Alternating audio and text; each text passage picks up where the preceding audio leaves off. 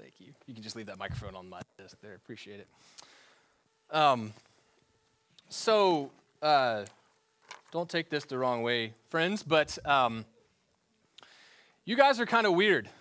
And you're actually getting more and more weird all the time. Don't know if you knew that. Here's why I say that. You know, there was a time in the past when doing what you're doing now, coming to church, was normal.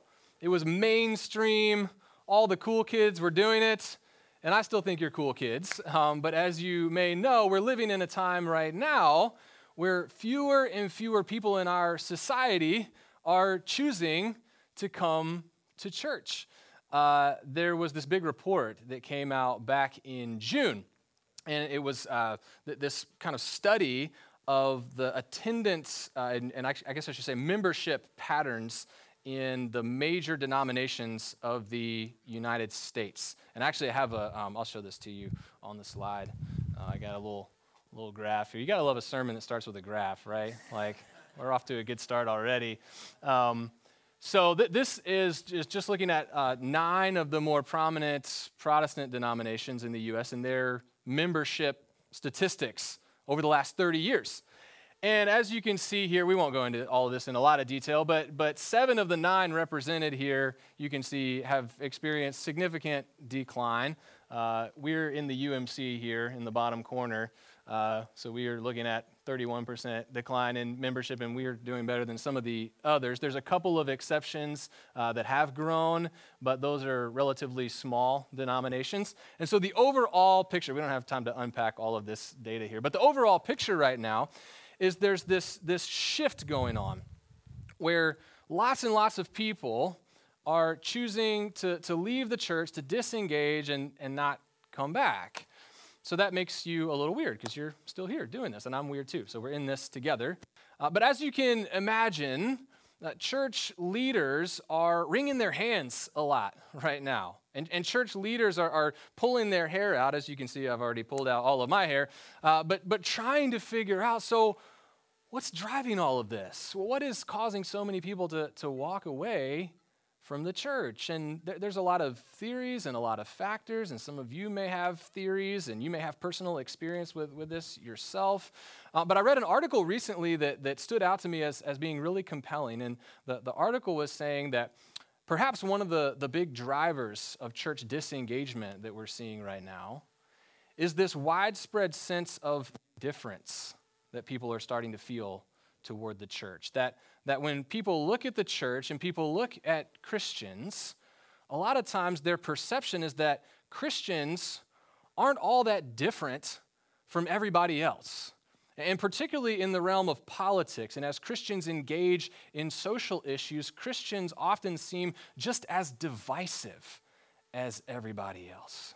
Sometimes more so, right? That the Christians who are Democrats, they're out there parroting the same MSNBC talking points as everybody else, attacking Republicans like everybody else. The Christians who are Republicans, they're parroting the same Fox News talking points and tearing down the Democrats just like everybody else. And the pro-life Christians and the pro-choice Christians and the progressive Christians and the moderate Christians and the conservative, they all seem to want the same thing. They all want to win. They all want power and control. They all seem intent on tearing the other side down just like everybody else. And this article was making the case compellingly, I thought, that when the world looks at Christians and sees that, there's this feeling of indifference. Because people think, I don't see what difference church and following Jesus really makes, right? So why waste the time? Why waste the energy? Why waste a perfectly good Sunday morning doing something that doesn't seem to make any difference?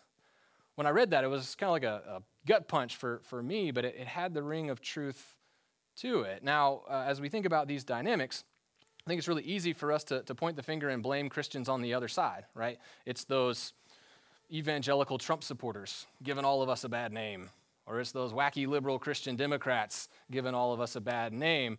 But if you think this doesn't apply to you, let me scroll through your social media over the last few years and see some of the things that you've posted. Let me rewind some of the conversations and things that you have said about people on the other side. I think if we're honest, many of us would say that at least sometimes we can be guilty of being just as divisive in our political engagement as anybody else. And that may be normal out there in the world, but the problem is when we do that as Christians, we miss an incredible opportunity, and we give people around us the impression that following Jesus doesn't really make that big of a difference. Now, here's why I bring all of this up today. As some of you know, we are wrapping up a sermon series that's called Not In It to Win It. Not In It to Win It. This is a sermon series about politics, which I know makes everybody nervous when we talk about politics in church. But as I've told you before, this is not a series about where we should stand on any particular issue. This is not a series about who we should affiliate with, which party, which candidate, whatever. This is about the how. How, as Christians, should we engage socially and politically? What should our tone be? What should our posture be? What should our approach be? Because what can sometimes happen to us is we get so obsessed with the issues and we get so focused on winning that we lose sight of the fact that our tone and our whole approach no longer reflects the love of Jesus. And that's not where we want to be. So if you missed the last couple of sermons in this series, I would encourage you, get on the podcast. We got the link for you in the bulletin and catch up. So some of those conversations are going to frame what we're talking about today. But for today, what I want us to see is that division is the way of the world. It always has been. It always will be. The world is always going to give us reasons to be divided against each other. But as Christians, in the face of all those forces of division, Jesus calls us to do something divine. Let me say that again. In the face of division, Jesus calls us to do something divine. And we see that in this passage that PJ read for us in John 17. But before we dive in and start unpacking this scripture, would you join me in a word of prayer? Oh God, we thank you for the gift of your word that allows us to know your heart and your care for us and your guidance for us, God. We pray that you would come with your spirit now and open up our hearts and open us up to the ways that you're speaking love and comfort and assurance to us, but also open us to the ways that you're challenging us and pushing us to change and to be transformed, not just for our own sake, God, but for the sake of this world around us. And we pray all of this through your Son, who is the living word. Amen. So this passage in John 17, this is really incredible, and I think this is a lesser-known passage, and that's unfortunate. It's really cool. So this takes place at the Last Supper, and at the Last Supper, the disciples, they don't know it's the Last Supper, right? They just think it's a.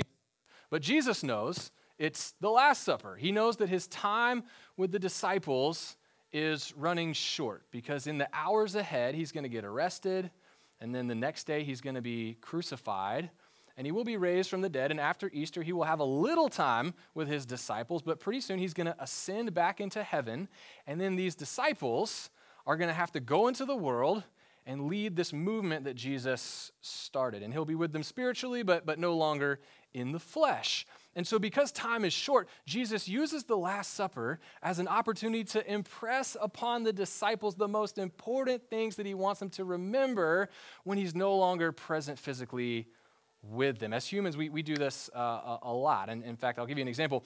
My son started kindergarten last month. He's at a year-round school, so he's already started. And on his first day of kindergarten, I was a nervous wreck. He was cool as a cucumber. I'm like freaking out. I'm driving him to school that morning, and without even thinking about it, I just started running through all these reminders of things I wanted him to remember. Like, your lunchbox is in your backpack, and your water bottle's in there too, and please don't lose your water bottle because that costs money, and if you get lost, find a grown-up. For goodness sakes, find a grown-up. They can help you. I'm just running through all of this. Jesus is doing the same thing at the Last Supper, right? I'm going to be not with you anymore in the same way. Remember all of these things. So he goes on and on and on. If you read this section of John's gospel, it's like Jesus just doesn't stop talking for chapters on end. Well, finally, Jesus gets to the end of everything that he wants to say. And we can imagine him kind of like sitting back in his chair. He's leaning back. He's watching these disciples around the table eating, these disciples that he's poured himself into for 3 years. And as he's doing that, he starts to think about what these disciples are getting ready to do. That in the weeks ahead, they're going to go out into the world, and they're going to lead this new thing called church. And as Jesus thinks about that, suddenly he starts to get really worried. he starts to get really concerned. There's this anxiety that emerges because he's looking around the table and he sees like already, even with this relatively small group, that these disciples have a lot of differences and they have a lot of disagreements because this is a diverse group. You know, they have different backgrounds, different life experiences. They had different political views. Did you know that? They had different hopes, different dreams. And so they already had differences and disagreements among them. And that's okay because Jesus values diversity. Jesus pursues diversity. And with diversity comes differences and disagreements. That's unavoidable. So that's not what Jesus is worried about in itself. But Jesus gets worried, what if my church goes the way of the world? Like, what if these differences and disagreements harden into divisions, where suddenly my followers start to think that they're divided against each other? And then Jesus starts thinking beyond that, and he's like, you know, they're going to lead the church, and the church is going to grow. It's going to become even more diverse, which is a great thing. Jesus wants that, but that's going to bring even more differences and disagreements unavoidably. And so Jesus starts getting concerned. What if my followers in the future start thinking that they're divided against each other? And Jesus is concerned because he knows if the church goes the way of the world, then when the world looks at the church, the world's not going to see how following Jesus makes any difference. And he's getting ready to go lay down his life, Jesus is. So you can see why this would be a pretty serious concern in this moment, right? And Jesus does here what I hope any of us would do when we're overwhelmed with worry, when we have anxieties, when we have fears. Jesus takes it to God the Father in prayer. And what's really incredible about this is, you know, the scripture tells us that Jesus would pray a lot. Jesus prayed constantly, but usually he would go off by himself to pray. And so we're not privy to the words that Jesus said to God the Father, but in this prayer, Jesus decides to say these words out loud where the disciples could hear them. And one of the disciples remembered what Jesus said, and later he wrote this down, and that's why we have access to this prayer today. It's an incredible prayer. John chapter 20, you should read the whole thing. John 17, I should say, you should read the whole thing. We're going to start looking at verse 20 today. Jesus begins this prayer by praying first for the disciples that were with him in the room, and then in verse 20, he switches gears a little bit here. Check this out. Jesus praying to God the Father. He says, I'm not praying only for them, that is, these disciples with me at the Last Supper in this room. I'm not praying only for them, but also for those who will believe in me because of their word. Who is that? Those who will believe in me because of their word. Well, Jesus is talking about us. Jesus is talking about you and me. Why do we, those of us that would say we believe in Jesus, why do we believe in Jesus? Well, in large part because somebody told us about Jesus, right? And somebody told that person about Jesus, and somebody told that person about Jesus, and on all the way back to the very disciples who were in that room with Jesus. I mean, we're reading this in a book called John. It's named after a guy named John, who was one of the people sitting around this table who wrote this down for us. So isn't that amazing? The night before Jesus dies, he looks into the future, and he prays for you, and he prays for me, and all of those who would follow after him in future generations. Now, that's incredible in its own right, I think, but what specifically does Jesus pray for us in this moment? He goes on in verse 21. He says, I pray that they, remember, they is us, right? I pray that they will be one, that they will be unified, that they will be people who resist the forces of division in this world. I pray that they will embrace diversity and that they will have their differences and disagreements as a result, but that they will not let those harden into divisions. I pray that they will seek unity, not always uniformity, but unity. I pray that they will be one, Father, just as you are in me and I am in you. I pray that they also will be in us. Why, Jesus? Why are you praying this in this climactic moment? He tells us, so that the world will believe. So that the world will believe that you sent me. Do you see what Jesus is doing here? He's praying for us the night before he goes to the cross. And he prays that we would be people who resist the forces of division and seek unity. Now, we might say here, how in the world can we seek unity with people who are on the other side from us, with people we're opposed to? How can we seek unity with people that we think are harmful and wrong? How does that work? Well, the world probably can't do that because there's no categories for that. But here's what we know, because Jesus has taught us this. We have a unity that we all share that we will always have, regardless of where we stand. Because one thing that Jesus taught us is that whether you are a Democrat or a Republican or a conservative or progressive or pro-life or pro-choice, or you name the hot button issue, wherever you stand on any of that, you are a child of God. You are. All of us are children of God. Now, that's a beautiful thing, and oftentimes we think about that in terms of, well, I have this heavenly Father, and that's so great for me. But what it also means is that all of us have brothers and sisters and siblings in the family of God. And it means that as we're engaging socially, as we're engaging politically, when we come across somebody that we're opposed to, that we disagree with, that we're different from, that person on the other side is still my brother. That's my sister. That's my sibling. And that will always, always, always be true. And that's the ground of the unity that Jesus is calling us to seek. Can you imagine the difference it would make if every time before we turned on the news or pulled up the news app on our phone, we remembered this perspective, that everybody on the other side is part of the same family of God as us? Can you imagine the difference it would make if we thought about this before we posted stuff about politics on social media or commented on stuff? I think it would change our tone, right? It would change our perspective. And I think over time, people around us would start to notice, hey, they're different. They're doing this differently. They're treating people with love, whereas most people in the world would not be treating those folks with love. The world would not be indifferent because the world would see the difference that following Jesus makes. And this is exactly what happened in the early church. Some of you know this. Those early Christian communities, they had like zero political power. Like for the first at least 300 years of church history, almost no Christians even had the right to vote, much less hold public office. And yet what these Christians got together and did was they said, we're going to strive to live together in the kind of unity that Jesus calls us to. And so you had these Christian communities where men and women were relating together in ways that were scandalously egalitarian in that time.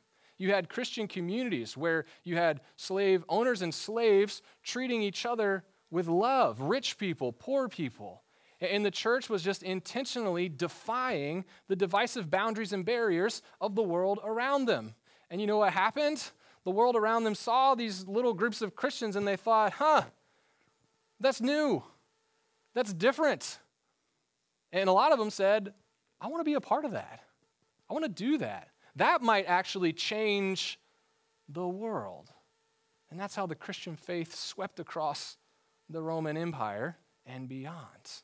And that's the legacy of the early church for us. And the same thing can be just as true for us today if we defy the divisive boundaries and barriers that our world tries to impose upon us. And Jesus prays that we would strive for this because Jesus knows if we do this, the world will see the difference that Jesus makes.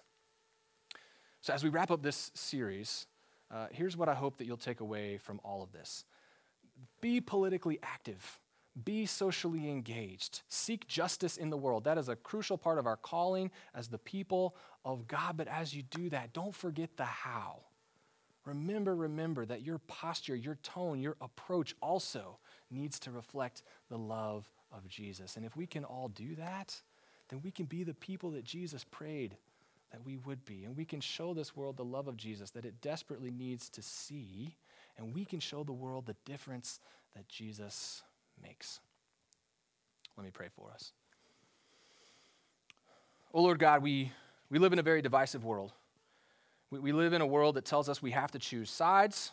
We live in a world that tells us the people on the other side we have to be against. We cannot be unified with them. Thank you for showing us a better way. God, this is so hard. In the heat of the moment, we get so passionate, we get so worked up, we can forget that everybody involved in all of our disputes is our brother, our sister, our sibling. God, help us to keep that divine perspective. Because when we do, we know that we're embodying your love. We're showing the world a better way that it needs it needs to see. And God, we're showing the world the difference that following you makes. We pray all of this in your name, Jesus. Amen.